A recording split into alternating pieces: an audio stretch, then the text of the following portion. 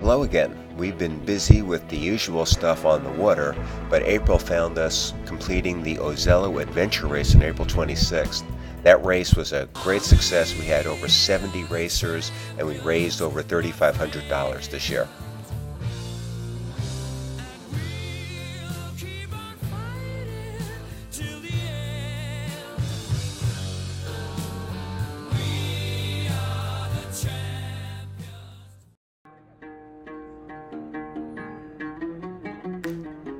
We spent 10 days touring Morocco this year. We had a great time. We had a private driver who acted as our guide, and we met all kinds of very friendly people and just saw incredible sights throughout the country.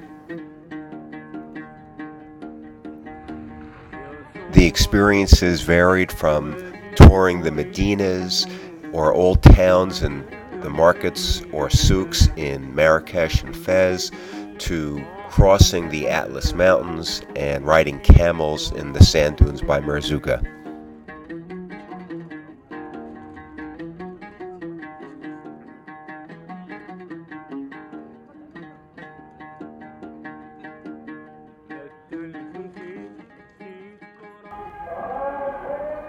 We will slowly pack up and probably head to Colorado sometime during the first week of June.